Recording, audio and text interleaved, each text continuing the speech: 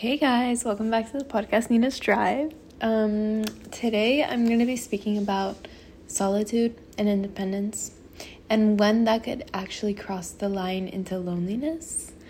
But so far so good, I would say. But basically, many people confuse independence and solitude, which is being at peace with yourself, with loneliness, which is a disruption of peace, a disruption of mental clarity, a disruption of happiness.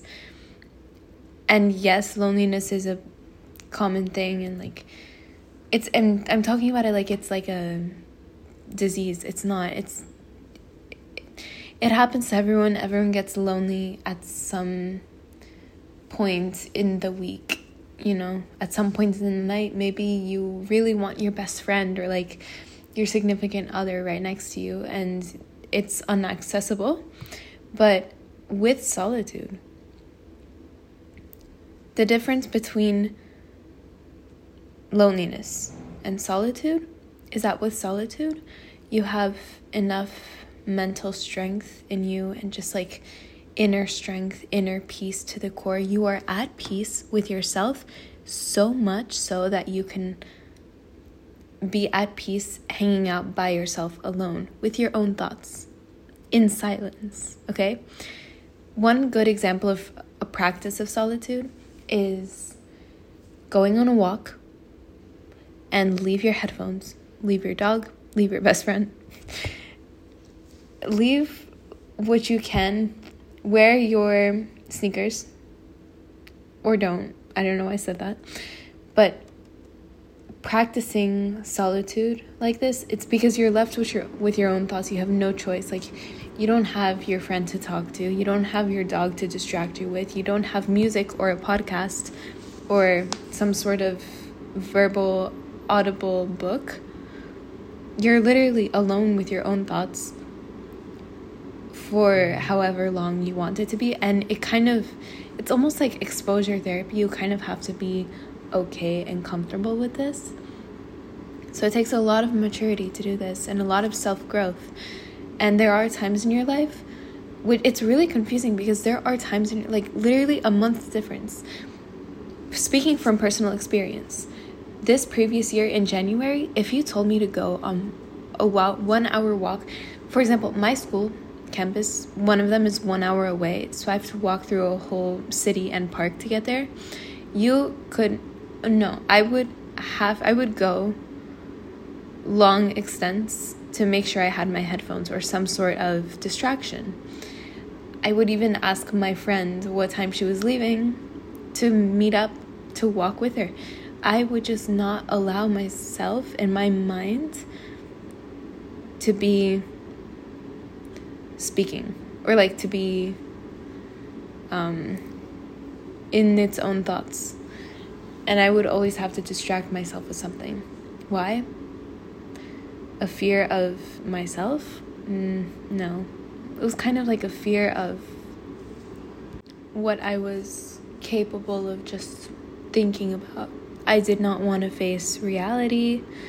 I didn't want to think about stuff, and it's not like I was facing anything bad in life either. I was in a perfectly comfortable situation with everything.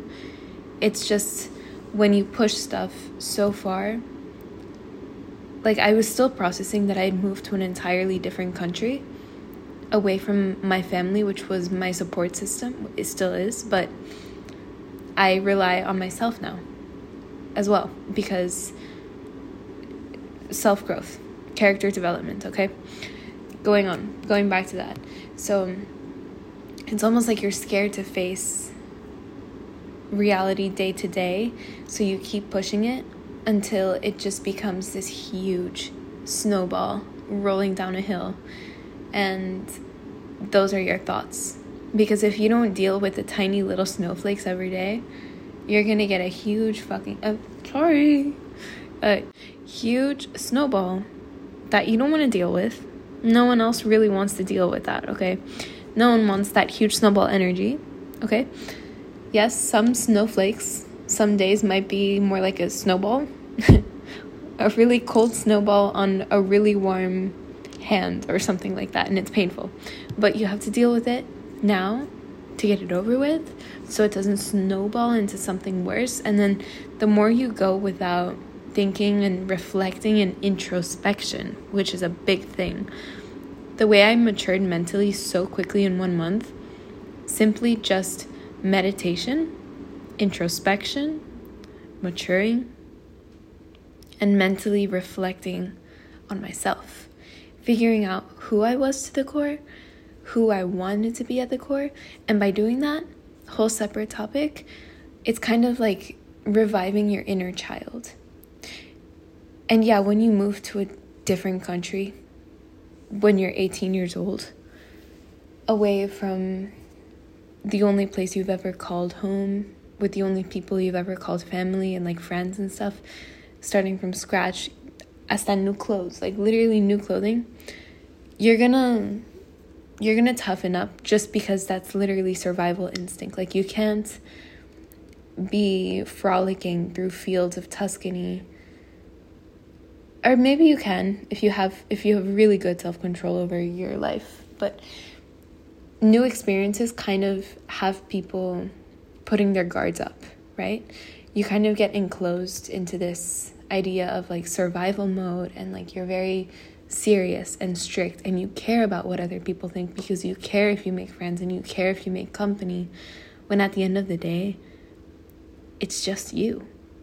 Yes, I have amazing God-sent friends. And yes, my family, I still keep in touch with them, think everything because of technology. And I'm so grateful for that. But at the end of the day, you have to be comfortable with spending time with yourself, with your own thoughts in silence. And I started doing this by going on my walk to school with no headphones, just me and my thoughts, and going to the gym, running on the treadmill, and no music. Literally just me staring at the wall, thinking, because I couldn't run away from my thoughts at that time. I was running on a treadmill. Dad joke, or really bad joke. But anyways, after 5 months, not a year, after 5 months of living in this very serious, very survivalistic perspective towards life, I realized that this can't go on forever. I can't walk everywhere with headphones. I can't walk everywhere with a friend or company or something. I have to face my own thoughts, and I have to realize like I live many, many miles, 9 hours away by a plane from my comfort, people and place and room, comfort, teddy bears. Like I live away from that now. I started from scratch. I have to face that, overcome that, accept that, and then you can start healing.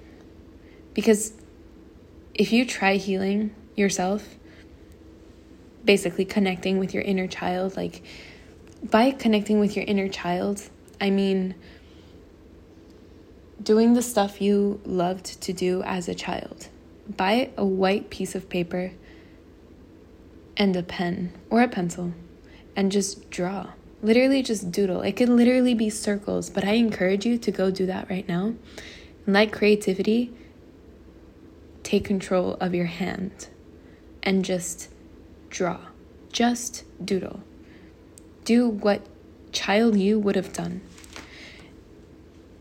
And by allowing this, you kind of drop those guards down, you drop that security down, and you become a happier person. Because you are authentically raw and real to who you were at the core. And many people, I think everyone has put up these survival guards at some point in their life just because change can be scary to deal with. And some things aren't common, some things aren't talked about the way other things are talked about. So there's little to no experience being shared around in certain situations, and everyone is different, right? Everyone has different experiences. But it's just being comfortable with yourself in silence, being comfortable with your thoughts, being happy, connecting to your inner child, and not caring what anyone thinks of you. And that is how you can do introspection. That is how you reflect on yourself. With these months of healing, I learned that my comfort, my ultimate happy language is having candles on. And maybe a palo santo here and there, because my mom would do it all the time. And we always have candles on at home. And like when I visit home, she always has a palo santo out on the kitchen countertop. And if you don't know palo santo, it's basically a stick. It's a wood called palo santo where you cleanse stuff with, and you cleanse away any previous energies, and you establish it with your own good energy. Hopefully good energy. And this was a common thing in my household, and it brings me comfort, and it satisfies my inner child, because I always loved to cut stuff up with scissors or burn stuff. No, that sounds really bad, but fireplaces were my favorite because I could just toss in leaves. Okay, that's where I'm getting at. Now, when I live in an apartment in Italy, I can't just toss leaves into a fire. That's not gonna happen. I'm not gonna do that. We're staying safe here. So in order to satisfy that little fun, creative, hands, arts and craftsy craving that I have as a child and like hidden deep down in me, I just light incense or light palo santo. And if I want to use the scissors, I'll take a pair of old jeans, or like go thrifting, buy a €5 skirt, $5 skirt, you know what I mean, a skirt for €5, okay? Cut that skirt up and have a bunch of fabrics instead of just, okay, this has strayed far too much, but this is my recipe. This is my recipe for solitude, is being comfortable with yourself and treating yourself for a while, treating yourself like you would treat younger you. It's almost like you're babysitting, but you're babysitting for yourself, for little you. Put that into perspective and try it out tomorrow or today, depending what time you're listening to this. Okay, thank you so much for listening, and I'll call you next time.